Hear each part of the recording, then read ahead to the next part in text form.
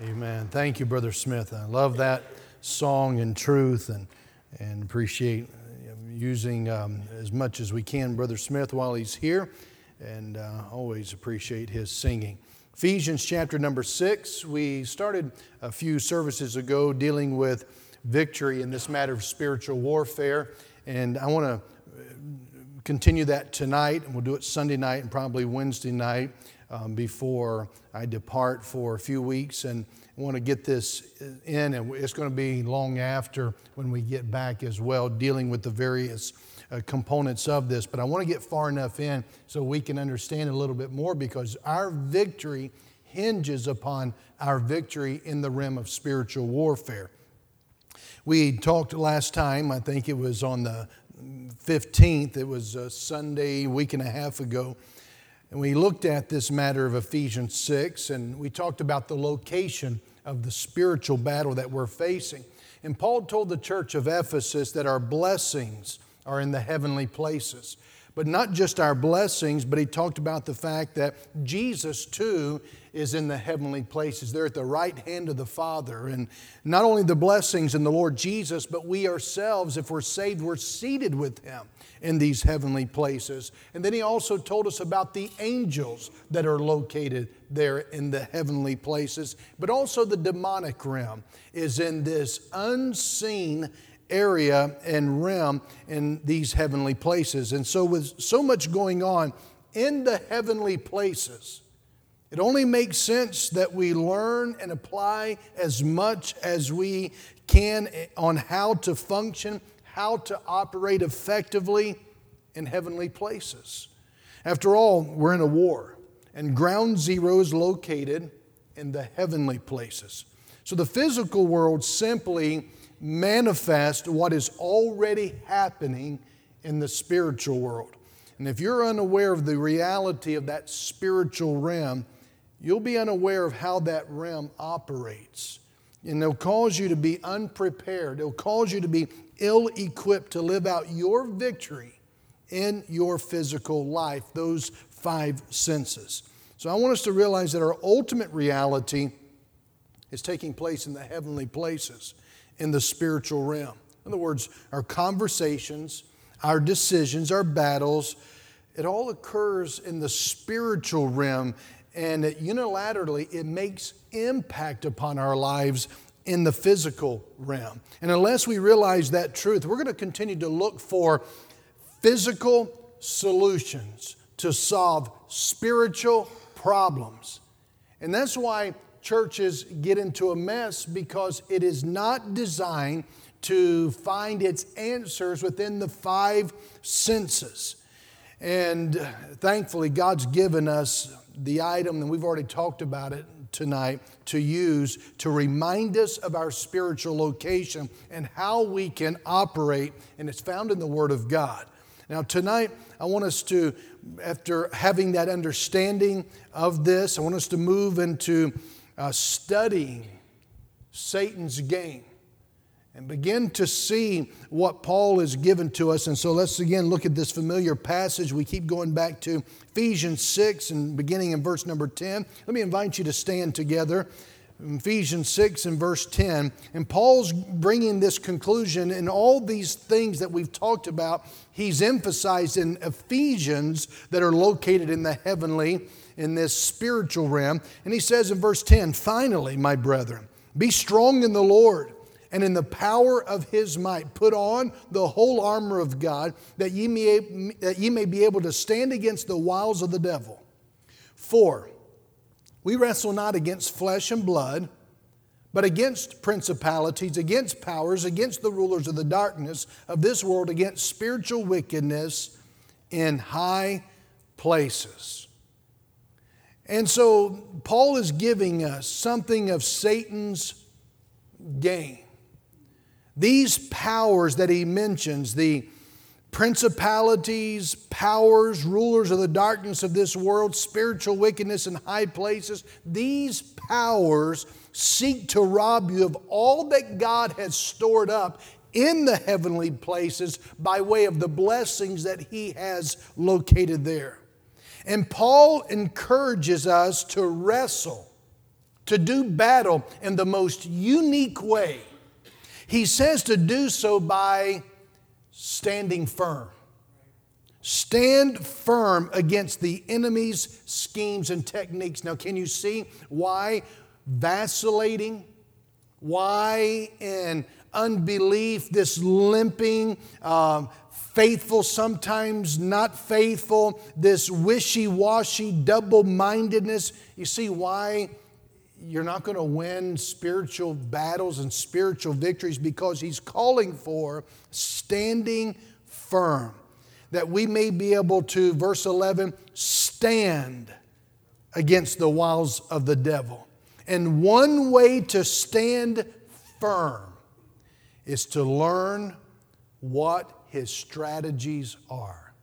And I want us to look at the strategies of Satan tonight. Thank you. Please be seated.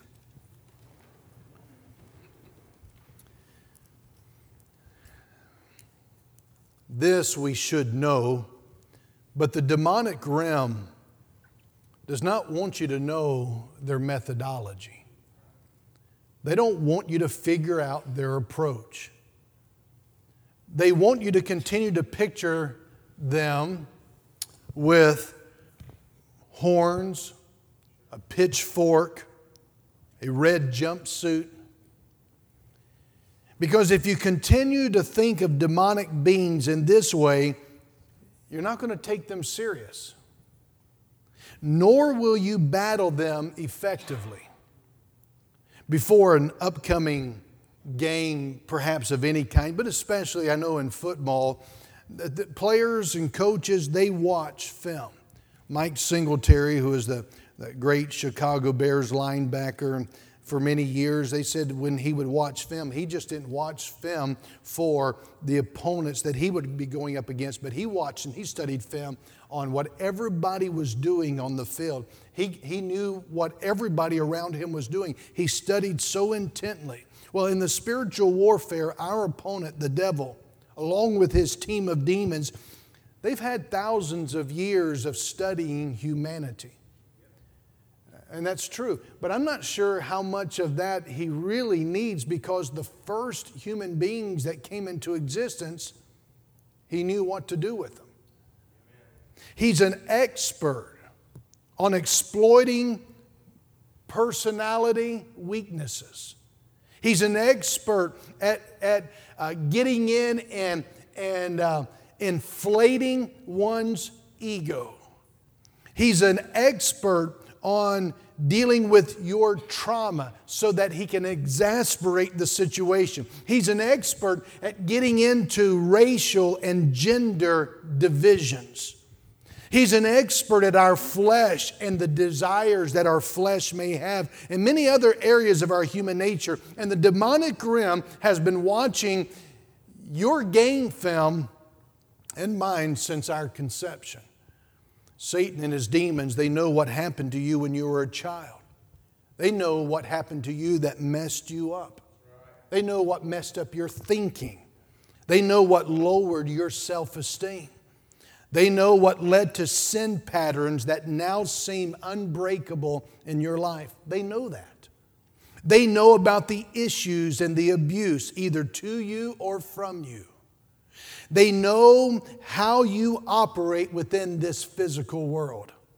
They know what frustrates you, what wears you down, and it gives them an opportunity to move in on you. They know that. They have one purpose for watching your game film. It's to gather this kind of knowledge. It's to exploit your weaknesses, to do their advantage in order to deceive you. Why? So they can defeat you. It's all about defeat. Now, this may sound bleak and hopeless, but the good news is that we also have access to game film. And we have a coach who is a victor, who has never lost, and he knows our opponent's weaknesses, and he's told us what those weaknesses are in his word. He's given us a step-by-step summary of the game film. the Bible. And in it we discover everything we need to know in order to experience victory in this spiritual battle. But know this, no, God has given each of us everything we need to defeat our enemy.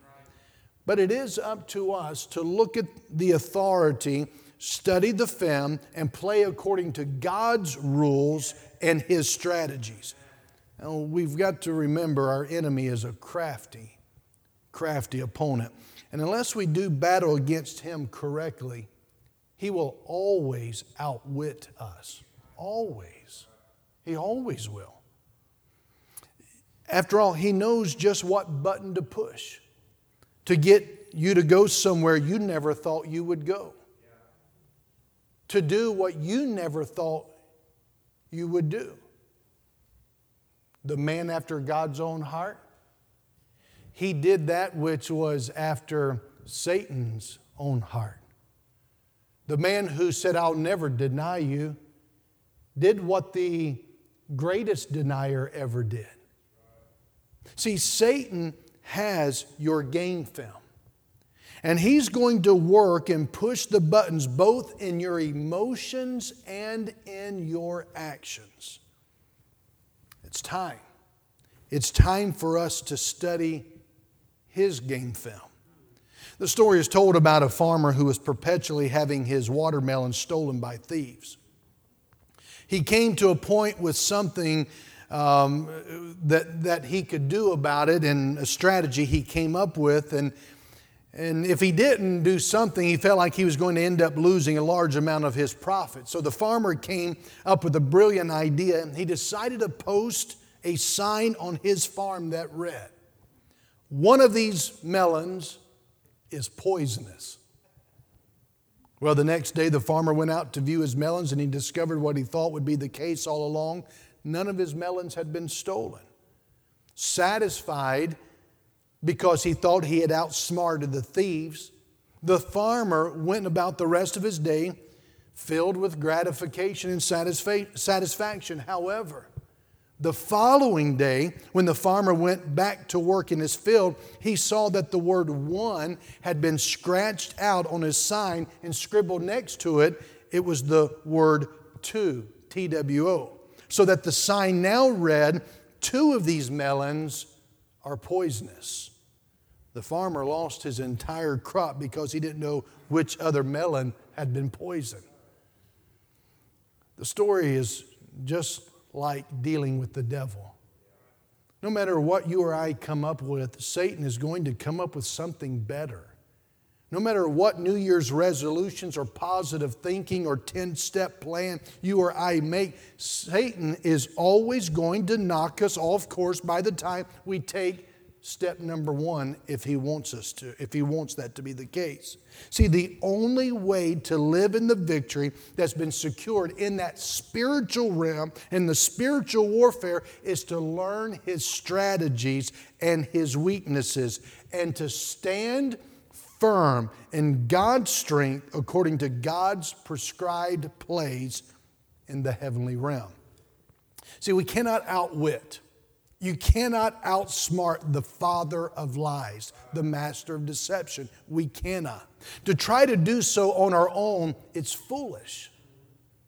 If winning this spiritual chess game were left up to us, remember how we started this with that picture of the checkmate, the young man playing against the devil. And if the only way of winning this spiritual chess game were left up to us, we'd be sweating and we'd be crying like the young man in this painting. In fact, many of us take it upon ourselves to battle this war in our own strength and our own wisdom. We get a burst of energy because we've taken some steps with the Lord, or we've seen God's blessing.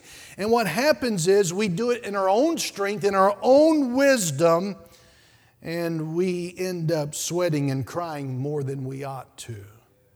However, remember, we do have a champion.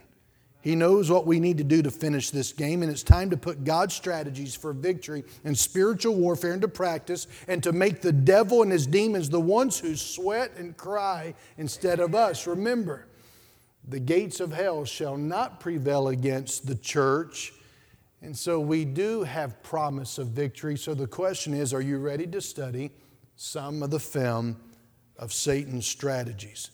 Well, let's take a look and advance in victory, shall we? Notice in verse number 10 of Ephesians chapter 6, verse number 11. Notice a word here. Put on the whole armor of God that ye may be able to stand against the, what's the word? Wiles. This word wiles simply means deceptive strategies. Deceptive strategy.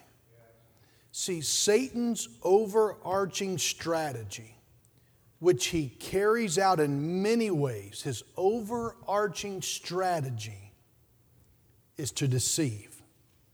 It's all about deception. He is the ultimate magician, operating not only with smoke and mirrors, but also with the sleight of hand. Remember Genesis chapter number 3. When Adam and Eve were in the garden, Satan came to them in the form of a snake. The snake was the most deceptive of all the animals that God had created. We know this in verse number 1, Genesis 3.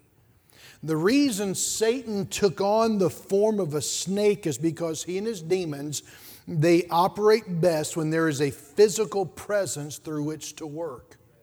Remember this principle.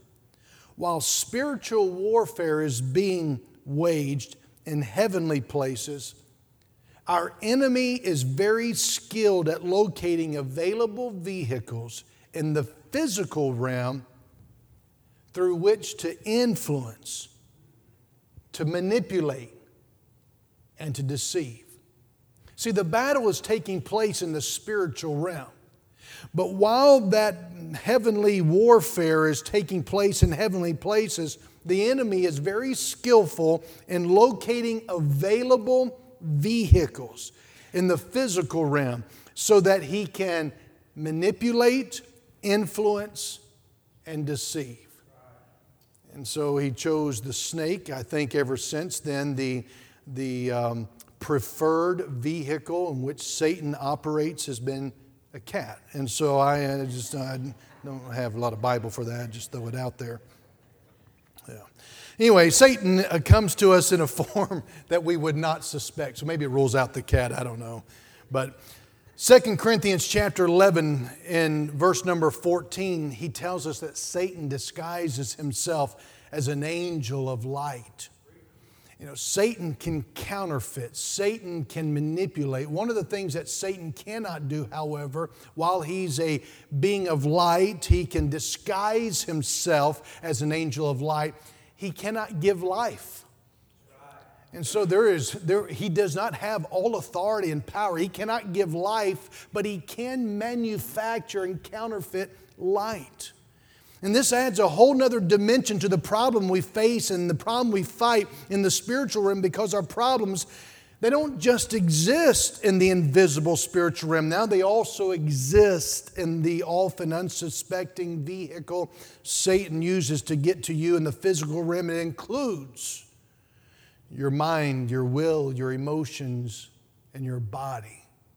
Now, Satan's agenda, just as God has an agenda in this kingdom age in which we live, and it involves His rule, His reign, His authority, His will that is taking place in heaven unhindered, being done here upon earth. Satan too has an agenda, and he uses his deception in order to accomplish his agenda of bringing the world under his influence and his control. He also seeks, in order to accomplish his agenda, he also seeks to make Christians ineffective in the spiritual battles waging all around us, and it reduces any glory that God gets. So if he can get God's people to stay focused on the physical and not be in tune, we'll just take Sunday night's message of wanting the will of God, surrendering to the will of God. That's the most basic. That's the first step after getting saved is not baptism. Baptism is the outflow of the first decision that ought to be made of every Christian and of every day of our life. what will thou have me to do? And submit to it. And all Satan is trying to do is to deceive in such a way that we will miss it. And that we will even have this counterfeit idea, well, I'm in church, I think I have it. But remember, Judas was in church and he's now in hell. So Satan pursues his agenda by intentionally penetrating the same four realms that God works through. God works through four primary, four primary areas to bring glory to Himself. And Satan is going to use those same four areas to bring about deception. Why? So he can bring about defeat, which will do what? It'll rob God of any glory, and it keeps Him in this matter of destroying what is precious to God. And so what are these four areas? Well, first of all, Satan's agenda is going to be seen working through, number one, the individual. The individual. You personally. 1 Peter 5 and verse 8, he says, be sober, be vigilant, because your adversary, the devil, as a roaring lion, walketh about seeking whom he may devour. Remember back when I was younger, we went to these haunted houses around Halloween, and I don't advertise those to do those. And we went to some Christian ones, but I'll tell you, that was a time, especially as a little boy, I was very sober and very vigilant walking through.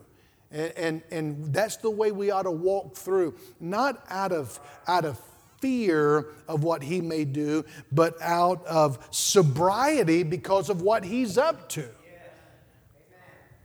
Be sober. Have a sober spirit. Be on the alert. Your adversary, the devil, he prowls around like a roaring lion. He's seeking someone to devour. To put it another way, Satan is after you. He's after you.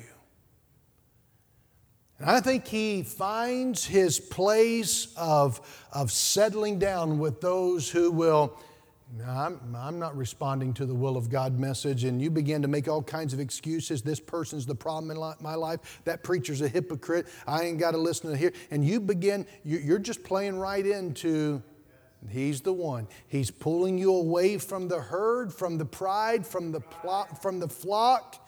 And he's going to destroy you. He'll play around with you. Have you ever seen a cat play with its prey, with the mouse?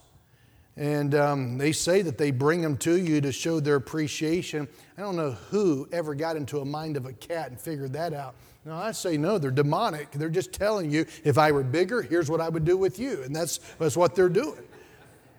No, my cat is something different. Will you open up the door and let it out and you just see what they really think about you? And no matter who you are, what your status is, what your income might be, no matter how successful you are, doesn't matter, or how well known you happen to be, Satan is seeking to overpower you. What's worse is that he's become very successful at carrying out his schemes in an effort to do just that. He's been extremely successful. In fact, if we look closely enough in the Christian life and in our circles as you know it, in your experience of church and Christianity, you'll find many brothers and sisters who are POWs, prisoners of war, in camps run by demons. Satan has overpowered them in areas. I'm talking about people of God. And Satan has overpowered them in the area of drugs, alcohol, relationships, sex, bitterness, hopelessness, discouragement, low self-esteem, depression, arrogance, codependency, acceptance. See, psychologists, they may have some fancy names for all of these and more, but essentially what Satan has done is turn an overcoming conqueror, blood-bought child of God, child of the King, into a POW being held hostage to mental instabilities and inaccuracies. And if Satan can cripple or destroy an individual, he is that much further along in crippling families and churches and societies. And so he's going to work through you as an individual. But here's the second form in which Satan is going to operate. The same in which God is going to get glory, Satan is going to operate through to deceive. And that is, number two, the family. The family. This Ephesians chapter 6, the beginning of the passage of the chapter, he talks about the family. That's exactly what took place when Satan tempted Eve. And then Eve tempted Adam, which brought the entire family under the authority, listen to me, of hell. She was out of place because he was out of place. She shouldn't have been talking, she should have been submitting, and he shouldn't have been silent, he should have been leading. She heard from Satan, and it was his responsibility to step in and say to her, listen, woman, there are two voices, God's voice and Satan's voice, and you're listening to the wrong one. But I'll tell you whose problem it was. It was Adam's problem. Eve was deceived because Adam did not lead. And that's why we put a premium upon men leading. And there are young people, there are children in the family who are acting like mom and dad, who are belly aching and fighting on the wrong sphere. They're fighting in the realm of the senses because they have blind spots, because they're listening to the wrong stinking voice from hell. And Satan's been at it for quite some time. And as long as you sit there and say, I don't agree with you, then you're going to play right into the hands of Satan, because the Bible tells us that's his plan. We see it in Genesis 6, when the demonized men had relations with the women on earth, producing a generation of rebels. See, there have been countless ways that Satan attacked the family in the Bible over the course of history. And why is the family so important to Satan? Why is the family so important to him? Because Genesis chapter 3 and verse 15, we learn that God is going to use the seed of mankind to bruise Satan in battle. And Satan has known this. The spiritual battle will be waged by the offspring. This is one reason God has issued the command in Genesis 1 and verse 28 to Christians to be fruitful and multiply and replenish the earth and subdue it. See, Satan wants to destroy you as an individual, but he wants to destroy the family even more. Because if he can destroy your family, he can do more damage than simply destroying the present generation. See, by destroying your family, he increases the potential to destroy future generations. And this is because if he can get to your children before you have a chance to mold them, shape them, direct them, guide them correctly, he not only has influence over your home, but he also has influence over their future homes. See, if they're given over to strongholds in their lives, they'll be less equipped to raise their children in such a way that will teach them to live in obedience to Christ. I'll tell you, here's one of the great problems with homeschooled families. Home is not the problem, school is not the problem, but a wrong mindset out of the pit of hell that exists, and that is, you as a child, you're going to obey father and mother. Don't you know the verse, children obey your parents in the Lord, and every parent teaches their children that. But here is the very reflection of hell's venom is when a young person says, we're not crossing mom and dad, but if your name isn't mom and if your title's not dad, no matter who you might be, we will simply turn our back against you because no authority is greater than mom and dad. You hear me? God hates it. God hates it, and that comes out of the pit of hell, and that's exactly where it ought to go back to. And you are playing into the hands of Satan to destroy your family. Amen. Let me say it again. I was with a pastor in Wisconsin. He had 30-some homeschooled families in the church. I said, that ought to be a blessing. He said, it's a curse. He said, it's like pastoring 30 principals, all women. And when it comes to having a revival meeting, they're all going to talk about, well, we have this thing going on. We have soccer. We have co-op. We have this and we have this. And he said, just once, I just wish one of their husbands would step up and be a man and come in and sit down and let's talk about that God did create something else other than just the family. He also created the church in which the family ought to be under its umbrella. One of the great dangers of the Bill Gothard movement was making an emphasis upon the home while forgetting that Jesus did not die for the home. He died for the church.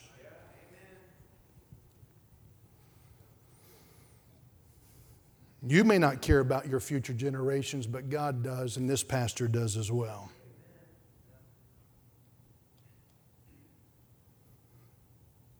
The devil knows that if you cannot get your children to be raised up to follow God no matter what. That's why Dr. Jim hits so hard, having a passion. And if you're sitting around in your 20s trying to figure out what the will of God is, and every time he comes back, it's the same burden. He said, I'm tired of going around the country and seeing these 20-year-olds become 30-year-olds and still not quite sure what God wants them to do. And he said that we ought to have figured that out the very day we got saved, at least got the direction established.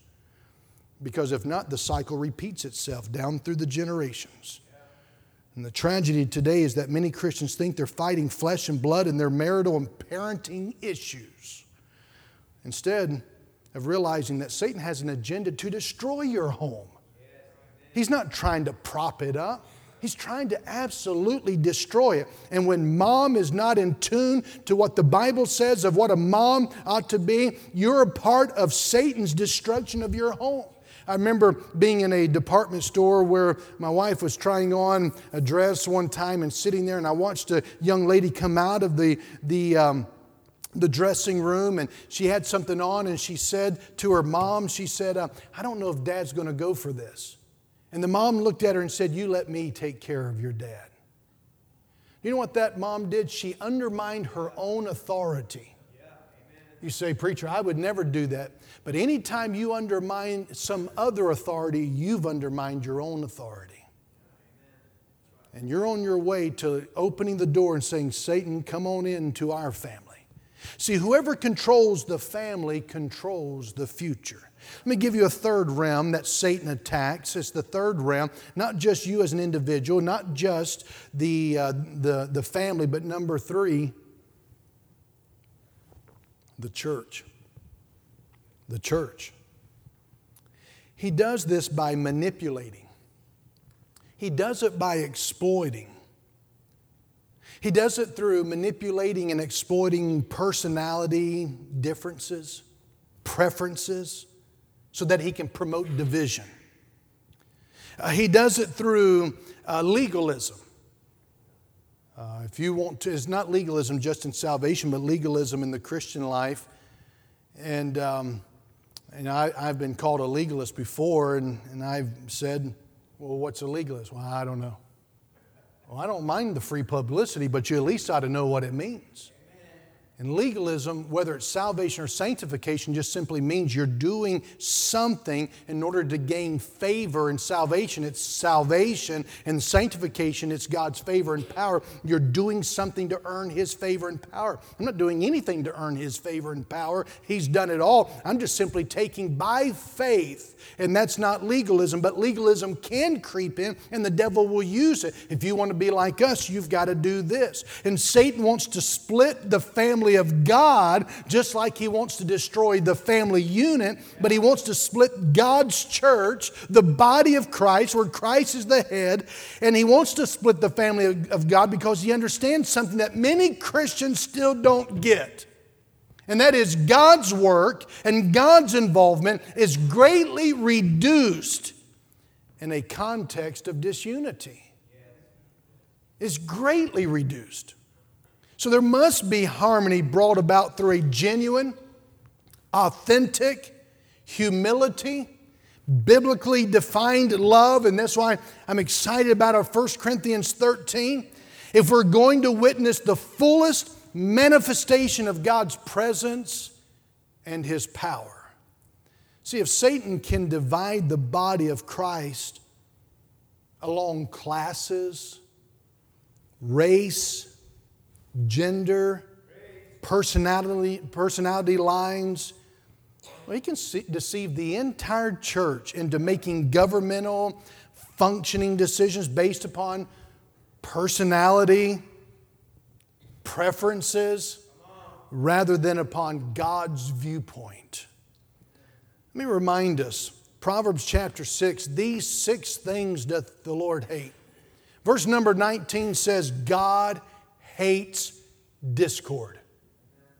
He hates it.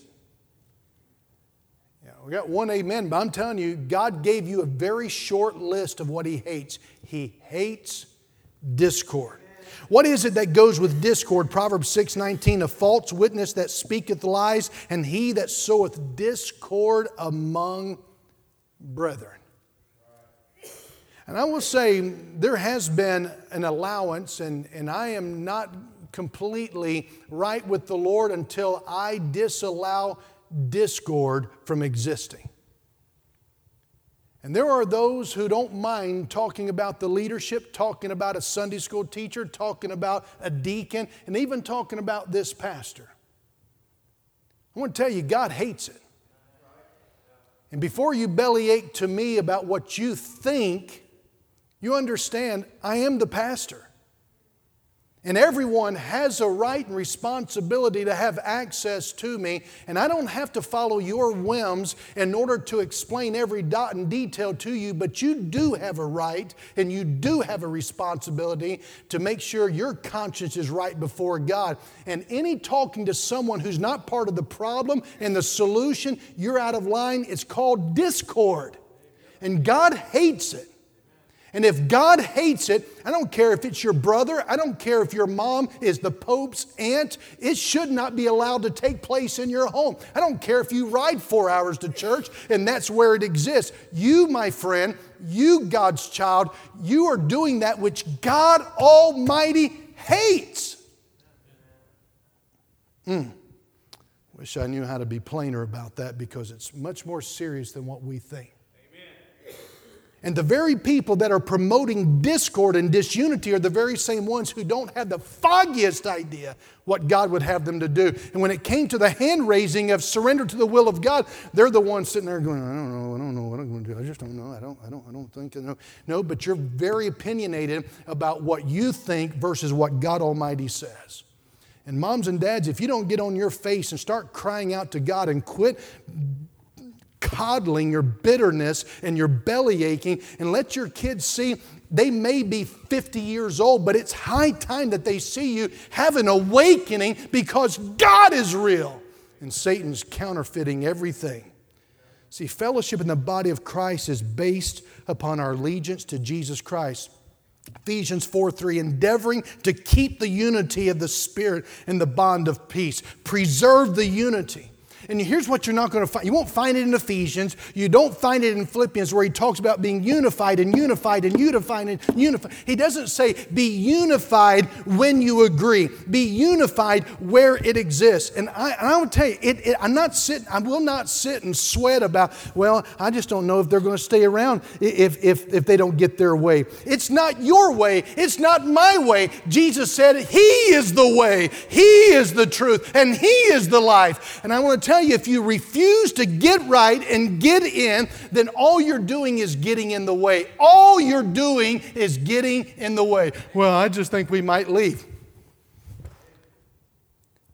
If that's the only option you come up with, you don't have a half a brain cell working for Jesus tonight. Here's the other option. If we confess our sin, He's faithful and just to forgive us our sins and to cleanse us from all unrighteousness. There's a better option. Let me give you another one, since we're doing so well on this one. And let me remind you of this. I don't know why I didn't write it here. I said it earlier. But remember the verse. Remember what Jesus said. The church is on the offense. The church is on the offense. The gates, the authority of hell shall not prevail against the church. So what is Satan trying to do? Put us on the defense. Put us on the defense. Here's the last one. Satan's going to work through society through society. Back when we went through Daniel, in Daniel chapter 10, we saw how Satan was behind the rulers of the nations. You know, Satan is behind lifting up. You say, yeah, we knew that's what happened in the last election. You know, he's the one who got in. He was the one doing the tampering. Well, he's always been behind the Hitlers and the Mussolinis and the countless other rulers. And what has happened is innocent people have been caught in the wake. It goes all the way back to Nero. It goes all the way back to Herod. I mean, it keeps going back. See, Satan frequently strives to provoke, to empower, to enable different ones, people, entire nations to destroy people groups.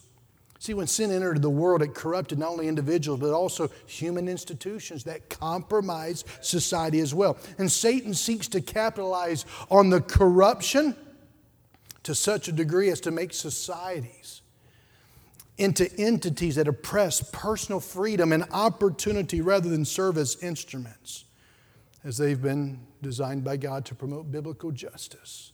That's why voting is important. At least why you have an ability to vote. The Bible's clear that God has made distinct arrangements. We talk about these as if you've ever heard dispensations in the Bible. God has made distinct arrangements or covenants through which He works. He works with the individual, the family, the church, and the government in various ways. And all have been created by God, and they are to be influenced by God. And when you understand, however, Satan's agenda is to overpower individuals and families and churches and ultimately societies as a whole, you can understand the complex nature of the spiritual battle we're in. Now, until we trace the origin of our prisoner of war status, our own personal POW status, or our own family POW status, or our own church POW status, or our society POW status, Satan has us defeated in the body of Christ because he has us wrestling against flesh and blood and rather against the principalities and the powers and the world forces located in the heavenly places. Saying if we're going to experience victory in Jesus, it takes victory in the spiritual realm. And Satan has a strategy. It's all about deception because it's ultimately about destruction. And I trust it'll help to study the game film in the Word of God. Let's stand together, please.